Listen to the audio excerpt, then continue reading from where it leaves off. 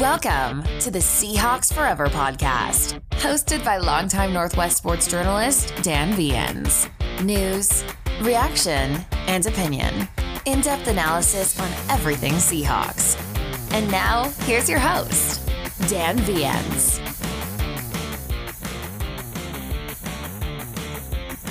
Welcome back to the show, everybody. It's the Seahawks Forever podcast. I'm Dan.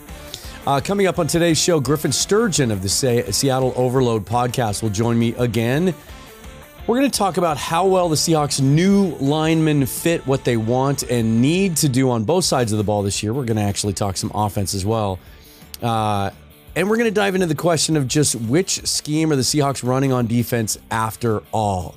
Hopefully we'll get to dissect that once and for all. But first, if you like the content you're getting from the show, please like the video and subscribe to the channel at the YouTube icon that you see over there in the corner. Coming up on 1,000 subscriptions, and that's a big goal, so I appreciate your support there. Before I bring Griffin in, a couple of newsy things to get to today. First, today was the first of 9 voluntary minicamp workouts with the full squad. Now, we had the rookie minicamp last week. They joined the veterans today. Couple of items: Jamal Adams, Jordan Brooks not present as expected. They were both in Texas continuing to rehab from their injuries. Interestingly enough, though, Brian Monet was on hand, not taking part in drills coming off the ACL injury. There's some question about how severe that injury was, but I don't know. I consider that good news that he was on hand for workouts today. A couple of surprising absences that we don't have details on yet. Newly signed defensive end Mario Edwards and rookie sensation Tariq Woolen were not on the field. No reports as to why. Remember, this is voluntary, this minicamp. Pete Carroll did not speak to the media today, so we did not get any more details on that. And a couple of new signings to report. Interestingly enough, cornerback Artie Burns is back. The former Steelers first-round pick was on the Seahawks roster all last year, but played in only 16 snaps. Just camp depth there, I would imagine. He's familiar with the scheme. Probably just a veteran presence there for the young guys. And the team added yet another young defensive lineman today. Former Tennessee defensive tackle Latrell Bumpus was on hand. The 6'3", 290-pounder, described as a nose tackle, played in 55 games over his career for the Volunteers.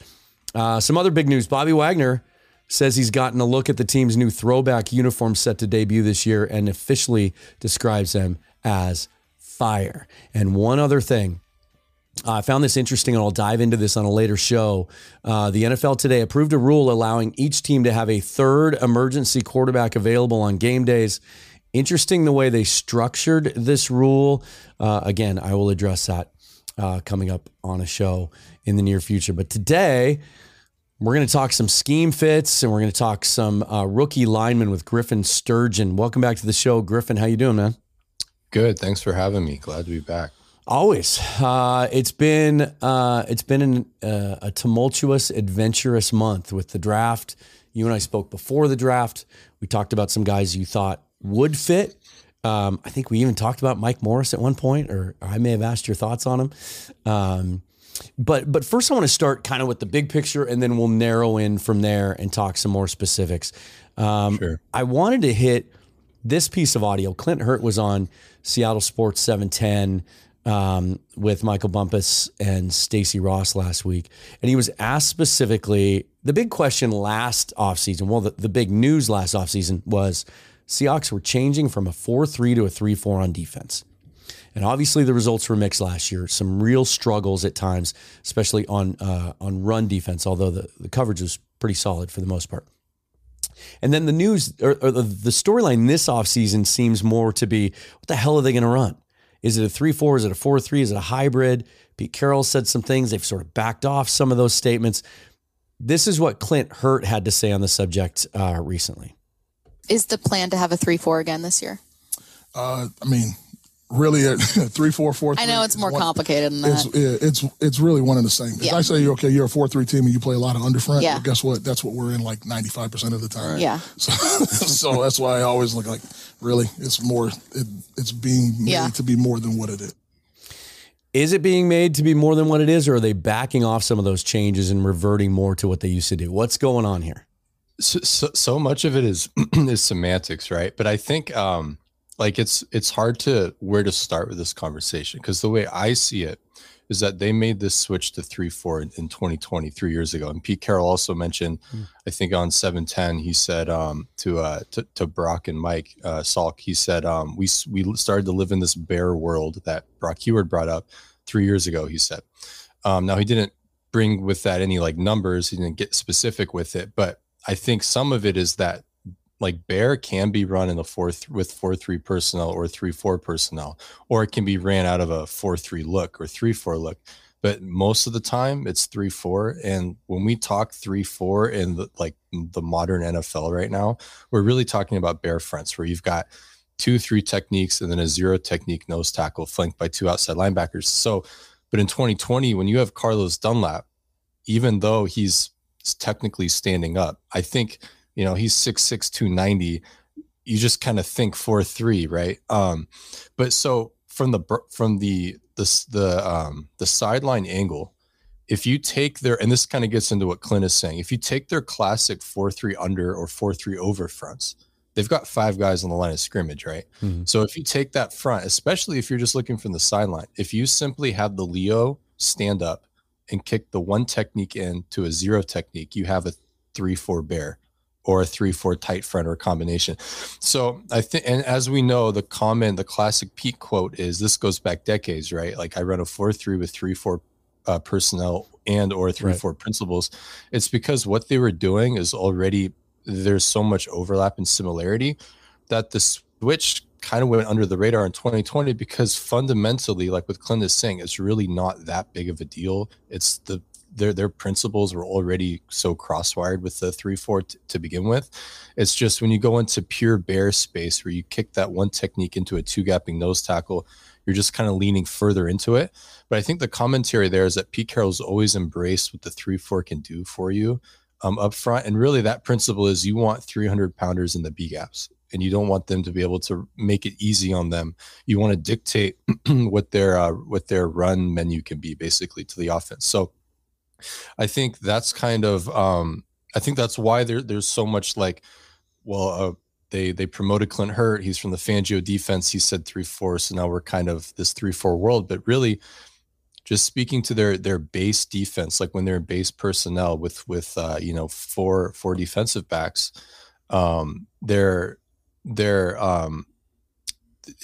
it's kind of, when they're in base personnel, they're still a 3-4 team. Like there's very little difference between what they did under Clint Hurt in base personnel this past year than they did the 2 previous seasons of Ken Norton Jr.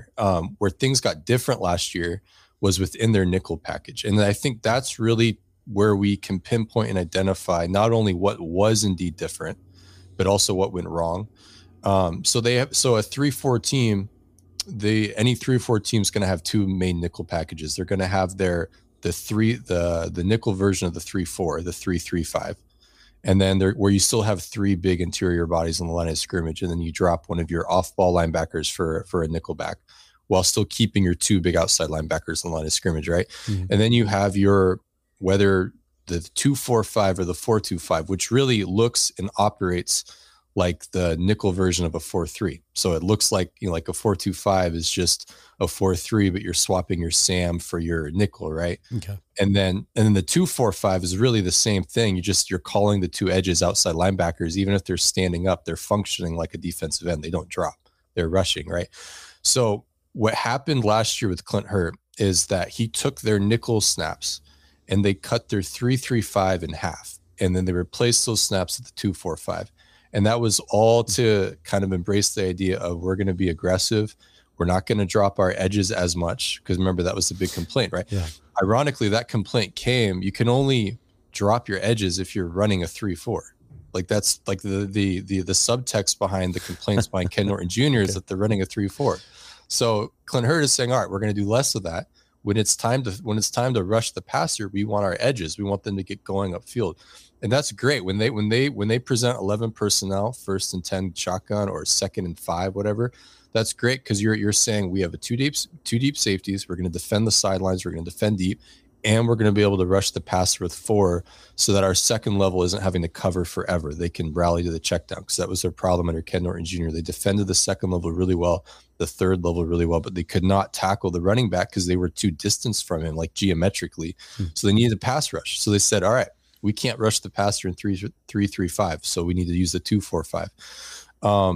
But then the problem is, so yeah, there were clear benefits in their pass defense improved in nickel even more. With the 2-4-5, they became a little bit more of a 3-dimensional pass defense.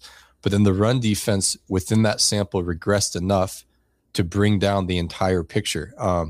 So it's a little bit like you're playing whack-a-mole. So really this year, I don't think anything like fundamentally like, so going from Ken Norton Jr. to Clint Hurt, they didn't really do anything. They didn't work out of a different playbook so much as they spent more and less time within the packages that were already in the playbook. So it's really, how do we apply what we already have differently? And philosophically, Clint Hurt was, I want to be aggressive up front. And there are trade-offs. So I think, we'll get into the players, right? But I think his task is, as a coordinator, is how do I balance this? How do I still stay balanced against the run? Does that mean on 2nd and 4, I trot out the 2-4-5, or do I trot out the 3-3-5 if they're in 11? Do I save the 2-4-5 for 2nd and long, 3rd and long? 1st and 10, do I still defend the run? Yeah. And then you just play that balancing act throughout the season. Is that kind of what Carroll was talking about too? Because he had a comment last week or the week before about how the problems against the run, I thought this was an interesting comment. He said the problems against the run weren't necessarily with what was happening up front. It was changes we were making in how we cover. Did you catch those comments from him? Yeah. So there is another piece to this, because I mean, I'd have to really go back and look at how they tried to defend the run out of their what was a 4-2-5 under Ken Norton Jr. to see how they coached the linebackers. And the second level fitters, because one of the safeties is a primary run defender. Like, he's not just like a rally and help guy. Like, he actually has, like, you have a gap. So I'd have to go back and like compare and contrast how they did it. But it's when you spend that much time in the 2-4-5 world, and I think it can't be underemphasized how many snaps they spend in this, in situations where the offense will still run the ball. Like, if an offense isn't under center, if they're in 11 personnel but they're still under center, they're still running the ball 2/3 of the time on 1st and 10, even if they're in 11. So they're basically saying, well, if we go into 11, they're going to match with this, but then if we go into under center and run it, we'll get 5.5 yards per carry, which is what they did. Yeah. So like 5.5, if you can generate 5.5 yards per carry, you're going to keep doing that, because that's actually efficient. If you don't defend the run like it matters, then it will if you defend the run like it doesn't matter, statistically it will start to matter. That's like the league wide numbers reflect a league that is still defending the run. If you defend the run on 1st and 10 like it's 3rd and long, then the numbers will start to add up. So it's I think, like, regardless of what Pete says and what the coaching staff says, like, yeah, the coaching could have been better, the players could have performed better, but the way I see it is, if you look at their numbers in each respective front, which Sports Info Solutions kind of affords that ability to do that, you can like isolate like what their performance is with how many guys in the box, etc. If you just rattled off like fronts A, B, C, and D and looked at their numbers in 2021, when collectively they had a top 10 run defense, and look at their numbers in 2022, collectively bottom 5, their numbers in each front are pretty much the same. The only difference is they're spending more time in the fronts they don't defend the run in more or well. So to me, I don't see it as, are they really performing below what should be expected, as so much as are they just using aspects of their defense suboptimally. It's like taking a hitter in baseball who has certain numbers against lefties and certain numbers against righties, and then you only play him against the type of pitcher that he does poorly against, and it's like, well, did he intrinsically regress, or is it contextual? So I think that's kind of where they go with it.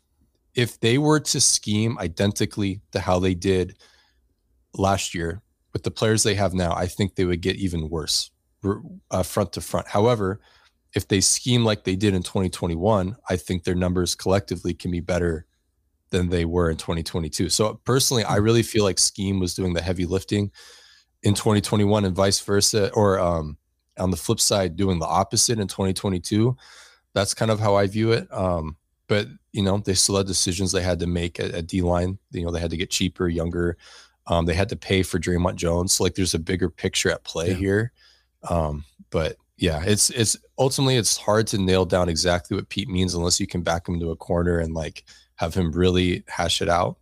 But beyond that, it's kind of how I see it. It's funny. Just about a second before you brought up the baseball analogy, that's where my head went to. I was thinking about pitcher versus hitter and how sometimes you just play those numbers wrong. So let's talk about this then. As we get into the discussion of personnel, and you talk about how they went out and paid Dre Jones, something they haven't done before, really going out in the free agent market and paying significant money for a top dollar, top tier, young, in his prime free agent. With all the talk about how they struggled on run defense last year and how that needs to be fixed, they go out and spend money on a guy who's primarily known for getting to the passer. But you're on record as saying, and I think we might have talked about this the last time you were on the show, that your belief is, the common conception of last year is bad scheme fit for the players that we had. Puna was playing out of position. Shelby wasn't the perfect fit. So they flushed all those guys out and started completely fresh. You're on record, though, as saying you didn't necessarily agree with that and you thought it was more scheme and call based. So and maybe I'm asking you to repeat what you just talked about a little bit, but why do you think they felt the need to completely start fresh and get rid of all those guys? I think part of it might have been the relationship with Puna because he was an unrestricted free agent that might have soured. Like you can on a case by case basis. Because you think Puna would have fit?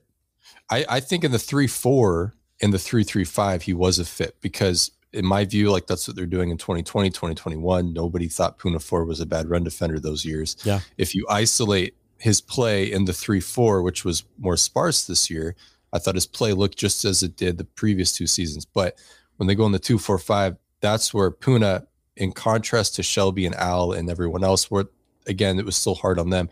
I do agree that he did worse than them in those contexts because even though he's like squatty and leverage oriented, he's a really dense 300 pounds. Like 300 pounds just isn't enough mass to take on the doubles in a 4-man front as opposed to a 5-man front. They stay on you longer, especially when you have a two deep safeties as opposed to one.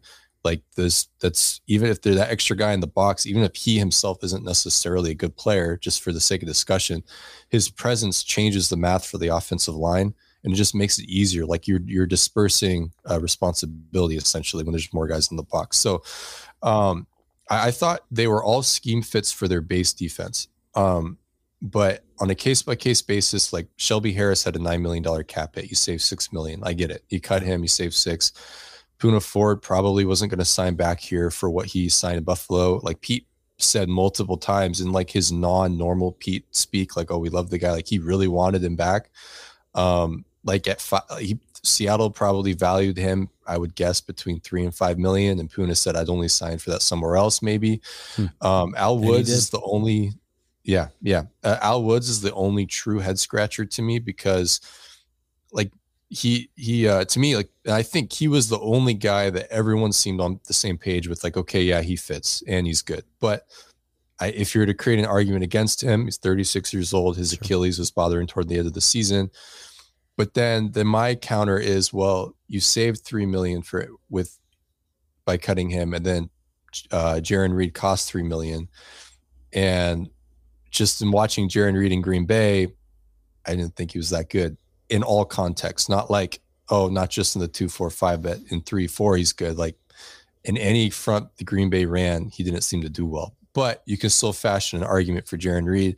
They have history. They'll reduce his snaps. They think they can rehone his technique, et cetera. We can get him back to who he was. He's only 30. It's not like he's 32, like all that can matter. Right. So I can see it. But to me, it's just straight up Al Woods is a good player. So you cut a player and you maybe didn't use the cap savings that efficiently. Quentin Jefferson makes sense, probably just from a cap hit angle. I mean, he actually did have a good pressure rate. I thought he was okay in Bear, the 3-4 stuff. Like, I'm not going to say he was actually good. Like I thought Puna and Shelby and Al were. I think he was just merely okay. But then the 2-4-5, he was definitely a weak point. So I get it.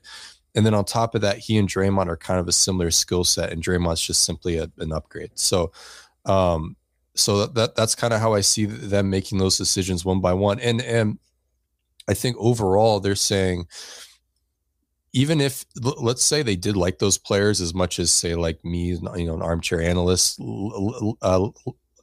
appreciates them. So even if they did, they're saying, okay, Draymond Jones, though, is a star. Like, he can be a Pro Bowler. Yeah. And with Al and Puna and Shelby, those guys are maybe average, mildly above average, but we've been getting veteran defensive tackles every year for relatively cheap. I mean, Al Woods is one of those guys originally, right? Yep. Relatively cheap, and we can get a threshold of play out of them on a cheaper cap hit. So it's them having, signed Nwosu 2 years ago and now signing, or last year rather, and now signing Draymond Jones and saying we can backfill in with the rotational players, and we can kind of front load the talent a little bit more, because that's something that's been missing on the front, right? So maybe they're just kind of recalibrating their general rostering approach. So now that you've had a chance after the draft to absorb what they did and take a closer look at especially the two guys that are going to play on the interior defensive line, let's start with Cameron Young, the fourth rounder. Reports that he's up to 319, 320 now already after reporting at 305, 304 at the combine. What are your thoughts on him and specifically how he fits what they need right now? I think he's a fine pick. Like, he's a day 3 pick, right? He's kind of like Tony McDaniel, Ataba Rubin caliber of player, in that you're getting, serviceable early down snaps. He'll eat up 300 to 400 to 500 snaps as he goes from year 1 to year 2 to year 3. He kind of gives them what they need. I don't think he's amazing or anything, but he's going to be reliable and serviceable. The only question, I have is that, he's a rookie, and you just don't necessarily know what you're getting into with rookies. We talked last time, like Jordan Davis is one of the best nose tackle prospects to come out in forever, and he was merely okay his first year in Philly. Yeah. So, and he's going to be good, like year 2, like he's going to explode probably this year. But it's just, you have no idea what you're getting yourself into. And like the turnover at defensive line they do every year, it's just so rare to get rid of literally everybody except Miles Adams, so like they literally had 6 guys getting snaps, and now all of them are gone except for Miles Adams and Brian Monet, who you mentioned. We have no idea what his health status is. If Monet was good to go, I probably wouldn't be sweating, because between him, Draymond, and Jaren, they kind of have a floor, I think. And then the rookies can just be rookies. You don't have to be like, it all hinges on you and an undrafted free agent to play nose tackle for us. But that said, if you're going to draft a nose tackle in the 4th round, Cam Young is, a totally fine pick. So, yeah, it really makes me wonder about Monet and that maybe he's in better shape as far as his timeline coming back off that ACL than some of us thought, because it does seem odd, especially given the fact that this organization thinks that they're in a contention window right now and that they can challenge in the NFC West, to trust and to really put a rookie out there in a position that's so glaringly a position of need and really count on him. I mean, he has to play. Right. Yeah. Yeah. And then go ahead. No, you finish your thought. Well, I was just going to say, like, Brian Monet gave them really good play, but it wasn't until his 2nd year, right? Like, his first year, he was kind of a mess, in my opinion. Puna Ford didn't really get snaps till his 2nd year. So it's just, rookie years can be anything, especially as you go further down the draft, So, yeah. It's an interesting point you make about Jordan Davis. I think, and maybe this will be another show I'll do. If you go back over the last 10 years and you look at highly drafted interior defensive linemen, big names, guys taken in the top 10, a lot of them take a while to find their footing. What do you think? Is it purely the fact that they're just not mature enough physically to go up against NFL offensive linemen? Is that it? When you're throwing these guys out there at 21, 22 years old? Yeah, I'm sure that's part of it. Like, there's the physical adjustment period. And then also you're playing more snaps than you probably did in college. Yeah. Because, you have like Charles Cross, Abraham Lucas, their line of scrimmage players on the other side. Like, they literally fell off a cliff this past season. They had a great rookie year, but they fell off a cliff as soon as they exceeded the amount of games they played in college. It was like week 13 when they kind of, like, their play was all over. They had a couple bounce back games in there, but they kind of fell off. Right. So there's that, but then also I think that part of it is the processing speed. Like, the average guard and center is so much faster and quicker.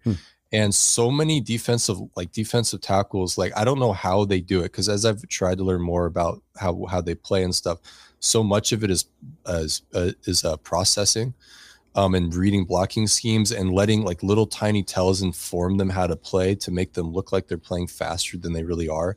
And I think that's the other side of it. They have to adjust to a different game pretty much. You can't just manhandle guys. You have to, be able to anticipate and read your keys to allow you to know what to do. And I think that's probably part of it. Because you'll get guys that look less athletic, and it's like, are they really less athletic fundamentally, or are they just reacting at a lesser rate because there's just different things happening on the field? And that probably goes for all positions, right? But it's sink or swim in the line of scrimmage, like immediately, right? When you come into the league. So I think that's part of it. So the main thing is they'll probably have to see how few snaps can we get away with playing each of him. And I think the other guy is probably Robert Cooper. That factors in the undrafted free agent. Yeah. But yeah, we'll see. I think ultimately Cam Young will be able to handle it just fine. But yeah. They're certainly throwing a bunch of bodies at it. Coming out of the draft, he was the only nose tackle on the roster outside of Monet. And now there's 7 guys that are listed at nose tackle that they've added from just about everywhere, college, undrafted free agency, and even the XFL. Let's talk about Mike Morris, because he's a much different animal, much longer player, 6'6", up to 290 at last check. I think they want him to get closer to 300, it sounds like. And a guy that Pete keeps talking about how he's going to play inside. And I think some fans have taken that to mean nose tackle. But again, in those 3-4 principles, inside can mean any of those, defensive end or nose tackle, right? The 3 guys. I think they're just trying to make that delineation that he played edge. He played outside linebacker, essentially a stand-up position in Michigan. He's not going to be doing that with the Seahawks. Right. What have you seen? And again, I know he's a guy you're familiar with because we talked about him a month ago. What have you seen from him that well, I was going to say leads you to believe that he'll be a fit, but how do you like his fit right now? Well, so initially watching him at Michigan, I kind of assumed that he was kind of in that tweener weight bracket. Like he doesn't really fit them. Maybe he does. If he gains weight, drops weight, whatever. But as an edge rusher, I liked him a lot. Like if he was actually the 6'6", 290 he was listed at, the way he moved on the edge, like I know his combine wasn't great, but if you just talk like movement skill stuff, you just have to see, it's really impressive. So then he had a few snaps where he kind of played interior a little bit, and he didn't look great. And then we found out later he played at 280. So, and then they drafted him. They said, we're going to move him inside. So they said, okay, we want him back up to 295. And in my mind, I'm thinking this is cool because he's got movement skills, and, they're no stranger to taking outside rushers and putting them inside and letting them wreak havoc. Like the bigger guys, the tweener guys, they find homes for tweeners. Right. Yeah. So I was really intrigued by it, but I assume, okay, this is a projection. And then sure enough, I go back and then also there, I think Matt Berry, the director of pro personnel, said that he played defensive tackle the year prior. So it's like, oh, okay. So he's not a total stranger to it. I assume this was like a total, like they're making a projection based off of this and that and putting together an argument for themselves. So going back and I watched a few of his 2021 games where he's playing like a 3 technique in bear or a 4-eye in what they call tight, which is kind of like the same thing really. And he's 2 gapping and 1 gapping. And he actually in one-on-ones, he actually looks the part. Like he comes out low. His hands are in the right spot. His footwork is like really mechanical, like in a good way. Like he commits to the technique, and his pad level isn't an issue on one-on-one blocking. When he gets doubles, when guys kind of combo him, he'll tend to get uprooted a little bit, but it's not in ways that, that isn't uncommon among 6'6" guys, just because 1, that's where the pad level can become an issue. And then 2, you're presenting so much surface area to the guy, the second blocker, that there's just so much to latch onto and move. So yeah, he will get moved, but I think back to Draymond Jones at OSU. He was 275, 280 at OSU, and he got rocked off the line of scrimmage a lot. He put on weight in college or in Denver. Sure enough, he played for a 3-4 base team. And in one-on-ones, he's a good run defender, I'd say. He'll every once in a while, a combo will blow him off the line of scrimmage, but it doesn't have to be that big of a deal if everyone else has their act together. In 2020, LJ Collier, I think, was playing average run defense. Then he fell off, but he kind of got up to a level where it's like he can handle one-on-ones. Occasionally he get rocked by a double or a combo, but their collective run defense was still fine. So I guess I'm saying if LJ can do it, Mike probably can, because I think he's a better prospect coming out. Draymond Jones is an excellent player, and he started off in a worse place than Morris as an interior run defender. Obviously, as a pass rusher coming out of OSU, Draymond was really exciting. But then on that pass rush note, like Mike Morris, oddly enough, he doesn't really have any moves as an interior pass rusher, whereas he does on the outside, which is odd to me. But on the inside, like he's got a bull rush, and then he's just got pure speed too. So, I mean, he's a factor. And clearly they see like there's a potential for a legit interior pass rusher here. And if we can just get his run defense up to a serviceable level, that means you can enjoy the benefits of that pass rush on early downs and not just third and long. Because that's when Michigan mostly used him. But if you squint, you can find those early down snaps with him, and he stands up and he plays really sound technique. And I'm sure that's probably what Clint Hurt, what that jumped out to him, because it's not just, okay, physically he can hold up, even though he's kind of a mess. He actually plays the position. He knows what he's doing. So he's like, we'll just get him back up to 295. On that note, though, sorry, I know this is long-winded. This past year, when he did play inside, which was rare, but when he did not look good. And I think that's just because John Schneider mentioned, and he himself mentioned, he played at 280. And I think that for his height is just the threshold of being too light for his body type. So 295, when he played it in his junior year, I think is the sweet spot for him, because he can still move and affect the passer at that weight as well. I think it's going to be one of the most interesting things for me personally is to see what he looks like when the preseason comes around. It's fascinating to me that we forget about the concept of development and projection, and that guys look different and they grow and they, not just get better technique wise, but physically. Somebody posted on Twitter the other day, and I thought I bookmarked it. I tried to find it again. Thought I screenshotted it. Couldn't find it anywhere. But Al Woods has been playing at around the 330 level for the last few years, for most of his career in the NFL, correct? Mm-hmm. Do you remember what he weighed coming out of college, coming out of LSU? No, was it like 300 or something? On his draft profile, he was 309. There you go. Yeah, Al Woods was 309 pounds. And, Cam Young's already up to 319, and we're already putting weight on Mike Morris. It's going to be interesting to see the trajectory those guys take. One other change to that group, since you and I talked, is we knew they had, after the draft, they had to add more veterans. There was a lot of talk that maybe Shelby Harris would come back once Woods and Ford officially signed elsewhere. Mario Edwards was the guy, and Pete has talked in pretty glowing terms about the impact they think he's going to make on this team. Never been a flashy player, never more than 4 sacks in a season, but really, except for one injury-marred season his second year in the league, never less than 2, very consistent performer. Started 7 games for Tennessee last year. Your thoughts on how he fits in? I like it a lot. So last year with Tennessee, he actually played like actual defensive end, like in a 4-down front, even if like their spacing is weird. Like he's effectively playing like 5 technique, outside shoulder at the tackle. So he's an edge. And he was a really good run defender. I mean, he's whatever he is, 280, 285. I mean, like he was like tackles couldn't move him. But then if you go the year prior when he played in Chicago, when Sean Desai was the defensive coordinator, who of course was there on staff with Vic Fangio, he was an interior player, and he wasn't a high snap player, but he was, in my opinion, he was good. Like he and Eddie Goldman, like when they were all healthy, they were defending the run well along with Akeem Hicks. So he's kind of like Draymond Jones in that he's like that. He's just on the cusp weight wise, but he holds up inside fine. He can 1 gap, he can 2 gap. The only question I have on that note is he feels like a Draymond mirror, and like Draymond Jones is on the light side for a defensive interior player, whether a 3-4 ender or a defensive tackle in a 4-3, which, 3 tech 4, it's kind of, you put it all in the same bucket.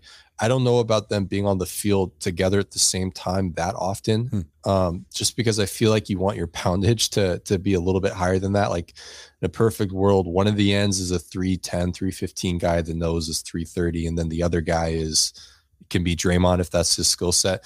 But I mean, he's still a sound enough player that doesn't have to be that big of a deal. And throughout his career, I don't think he's really exceeded 500 snaps that often. So I think what seems like is being, what is being like hinted at is that he and Jaron Reed are just going to be, vibing in and out of the lineup, having a vet on the first string and second string, whoever starts, whoever doesn't, will kind of raise the floor. And then Draymond will probably be a 750 snap player. So he'll be able to help the second string out as well. So they'll be able to mix and match it. So ultimately, I'm not too worried about all that. I think he's a good player though, but what is unique about him is that because he's 285 and because he can play an actual like 4-3 defensive end-esque player, that means when they go into 2-4-5, he can still give you some edge rush. Like he has an actual potent bull rush. So he can raise your floor and run defense when you want to go 2-4-5, but still have a width for your pass rush so you can get after the passer still. And you can kind of do that with Draymond too. I don't think Draymond gives you a lot of edge rush. He gives you kind of like an inside move every once in a while. But this helps raise their floor and base. And then it also gives them a lot of versatility in nickel. So they can kind of weave in and out of stuff. And I think that's kind of maybe what Pete was hinting at. He can give you interior pass rush, outside rush, then you can kind of use them all over the place, kind of like Michael Bennett. Not to the same level, of course, but he really helps them out. So I'm intrigued by that move. Between him, Draymond, and Mike Morris, they've got 3 of those guys that can really weave in and out a little bit. So I'm curious to see how they use them. Let me ask you this. So just about every player we talk about in that group, there's question marks about, either because they're young and we just don't know what they're going to give us, or because they're coming off a bad year like Jaron Reed. And you were the first to show clips of him in Green Bay last year, and they weren't pretty. And then Mario Edwards, a guy who's been a journeyman basically since being a second-round pick with the Raiders 7 years ago.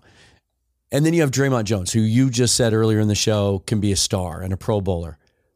But injuries happen in football, and the chances of being able to count on a certain group or even a certain player for 16 games, not likely. Is this group overly dependent on him staying healthy? I think so, in the same way that the edge rush was overly dependent on Nwosu last year, and thankfully he stayed healthy.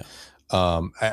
I don't think wear and tear will be a problem for Draymond, because he played like 500 snaps, and then last year they turned him into a full-time player, 800 snaps, and his efficiency didn't drop. And he didn't suffer like an acute injury at any point. I don't think he played the whole season. So, barring just like a freak accident, right? I think he'll be able to hold up from that angle.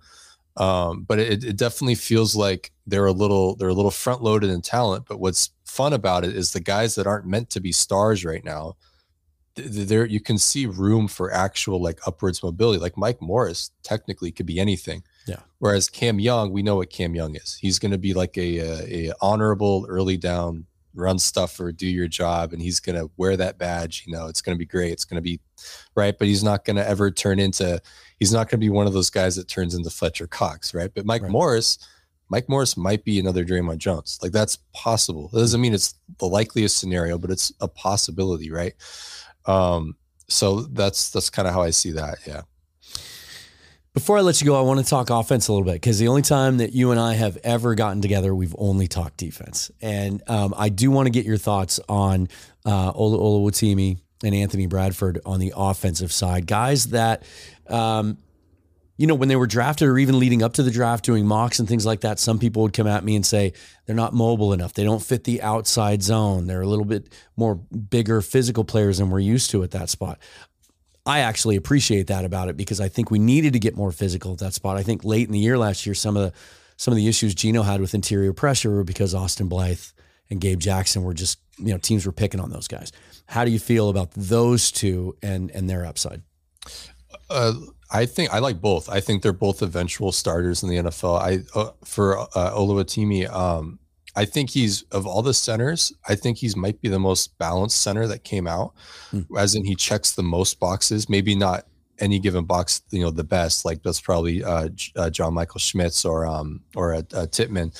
But I think he's a balanced center. He can run block. I think he actually can handle some of the outside zone stuff. But yeah, when you go into shotgun, where you don't have the ability, when you run inside zone shotgun, you don't have like the runway. Like you have to move bodies immediately, because the running back's path is like hitting immediately up the gut, right? You don't get the the running back doesn't have the time to stretch it out and then cut, right? So you need to move guys immediately. And I think he, especially when he's in tandem with the guard, he can really move bodies. And what's cool watching him is when he comes across a guy that he can't move and he knows he can't move them, how he used the angle game to at least take them out of the play a little bit. When they played Illinois, because Illinois played, and I was watching them because one for Devin Witherspoon, right? But they also, there was Calvin Avery that the Seahawks had visited with, and they didn't end up taking him in undrafted free agency, or they weren't able to. I mean, he was a decent nose tackle. I mean, kind of like Robert Cooper, kind of like Cam Young. Like, yeah, he fits the part. So they played a 5-man front. And the reason why I wanted to watch that game was, first of all, 5-man front, so there are more one-on-ones. A lot of centers don't really block well one-on-ones. Even centers we consider to be good centers, they bring their value in their communication and how they handle angles and doubles and combos and all that. So I wanted to see how he did an actual one-on-one. And yeah, he gets his butt kicked by the 350-pounder a couple of times. But then there's some times where he actually moves the guy. And then there are some times where they kind of stalemate, and then he kind of wins at the last second and leverages it so where he can't work and cross face into the other gap to give his guards some help, to give his running back some help. So you kind of see that, like, okay, he's not going to be Jason Kelsey, but he's not going to be Max Unger as a run blocker, but he can be something below that and still be maybe a top 10 center in the league. Pass protection, though, I mean, this guy, he doesn't cede ground. And again, in those one-on-ones, a lot of centers, they get like face-up contact and they're on an island and they get snatched a lot. Like they're being bull rushed by a huge, like almost any nose tackle can do it to them, even if they're not explosive. They get their hands on them and then they just snatch them down to the side. He knows that's coming. Like he knows how to pass set, and they try to get under him, and he's able to reshape and reestablish leverage. The couple of times where Calvin Avery tried to do it to him, he failed. So like he literally tried to snatch him, he brought him down, and then Oluwatimi gets even lower and reestablishes his base and still stays square to the line of scrimmage. So as a one-on-one pass protector, I think most nose tackles he'll handle. And then when it comes to like when he's kind of setting to he's part of the slide, so like a 3-man slide where all three go one direction, he never loses like levels with his guard. Like he's always even with the guard. And then if he never like turns his shoulders, he's able to keep his shoulders square. So there's a really firm pocket. He just knows what he's doing. And Michigan rarely had any free blockers or free rushers up the middle. So, he's setting the protection right. I think the camp battle with him and Evan Brown will be really exciting, because Evan Brown was a good center for Detroit. And I think Oluwatimi probably could have been drafted in the 3rd round if they wanted to, maybe late 2nd.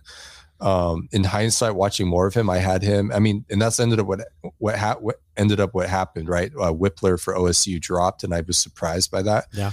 I went back and watched more of Oluwatimi. I'm like, okay, yeah, I see why now. He's better. They got the better player. So I mean, I think that's a really cool pick. And you can see you touched on this, but one of the things that stands out to me with him in pass protection is you can see his wrestling background, and that he actually applies it, and that when he knows he's up against a more physical guy and he's beat physically, whereas Austin Blythe would get knocked backwards, like literally on his butt, and we've seen that from Seattle centers too often over the last 10 years. You can see that moment with Oluwatimi where he knows it, and he has this way of just shooting his base out behind himself and immediately getting into an advantageous leverage position where he's leaning into the player, and it just buys that extra split second in the pocket. He's a very, very heady player. Yeah, I think that's going to be, to me, the most fun camp battle of all the positions on the roster is, can Evan Brown hold him off? Agreed. Yeah, I agree. And then Bradford seems to be a guy that, and maybe me included, that has sort of snuck up as a lot of people's favorite pick out of this whole draft.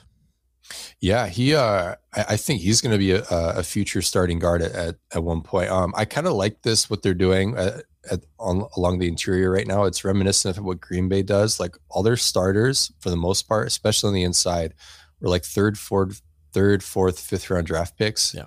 And then they end up starting in their 2nd or 3rd year, and they become their guard of the future. And then they do it again. When that guy leaves in free agency, then it's the next guy. I feel like that's what's going on here. I think Phil Haynes probably locks it down for this year. And then Bradford, year 2, he'll be ready to go. But maybe he is good enough to warrant starting. Because to me, I mean, I put him on the same level as Damian Lewis coming out of LSU, who Lewis was ready to start year one. He wasn't a perfect player year one, but you immediately saw the talent translate. With Lewis. I think the same thing could happen with Bradford. Like, he's explosive, he's strong. I think he has decent feet, not great feet, kind of like Lewis. Like, he's not quick-footed per se, but he's so squatty and explosive. He can reset his feet well. He's hard to bull rush in pass protection, and he doesn't give up the outside corner very often. When he does, from what I saw, it seemed to be like a technical error, unless like he just can't handle the speed. Like, some guys play with good technique and they get beat anyway because they're just outmatched, and that's really common with college guards, because that's the athleticism can be all over the place with them. He doesn't get beat because he doesn't have the traits. He gets beat because he's not being consistent with his technique, and that can happen in the SEC against SEC defensive tackles. So, and then, like the run blocking, like the combine shows up with his run blocking. He's explosive. Like, every once in a while, like, he will move a guy, like lift them. Yeah. But I really liked him in pass protection because you see the tackle background. Like, he almost sets like he's setting like a tackle would. He's really consistent. And he doesn't panic. Like, he doesn't go too fast against a guy that he knows is faster than him. He just trusts his set, trusts his technique, and usually that takes care of it. It's exciting that they actually made a commitment to the trenches in this draft. We haven't seen that prior to last year. Now we've got back-to-back years, and it feels like we were crying out as a fan base for them to make that commitment for years, and now they finally have it. It's kind of fun to watch. As much as we love the skill position guys and what they can do with the ball in their hands, I think this is going to be the biggest storyline as we head through OTAs and into camp, is what the trenches look like, especially how these young guys contribute to it. Thanks as always for your input. Always learn something when you're on here, and I know the feedback from the viewers is always that they do as well. So probably not going to see this all come together on the field now until late July, early August. But once it does, we'll get you on here again and get your thoughts on how it's all coming together. All right. Thanks, man. Thanks for having me on. All right. And you can find Griffin Sturgeon on wherever you get your podcast, on the Seattle Overload podcast with Maddie Brown. If you love X's and O's, man, that's the place to go. Listen to it there, and also follow him on Twitter at CMike's Spin Move. Griffin, we'll talk to you next time, man. All right. Peace out. That's going to do it for me. Thanks again for listening to the Seahawks Forever podcast. Again, if you like what we do here, hit the like button on this video and subscribe. We'd love to get to 1,000 subscriptions and go from there. And as always, love your feedback. Love the comments that I get. Give me your thoughts. What did you agree with? What did you like or not like about this episode? Your 2 cents. What do you like about this class and how you think they fit? Do you agree with what you heard today? Do you disagree? Let's get that discussion going in the comments. You can follow me on Twitter at Seahawks Forever. Imagine that. And until then, a couple of things coming up. Let me just tease this. Rob Staten is going to be joining me in the next couple of weeks. Kenneth Arthur of Seaside Joe is going to be joining me in the next couple of weeks as well. And anytime there's breaking news or anything that needs to be reacted to, you know where to find me. Subscribe on your favorite podcast app, and you'll never miss out on notifications. Until next time, thanks again for listening. I'm Dan.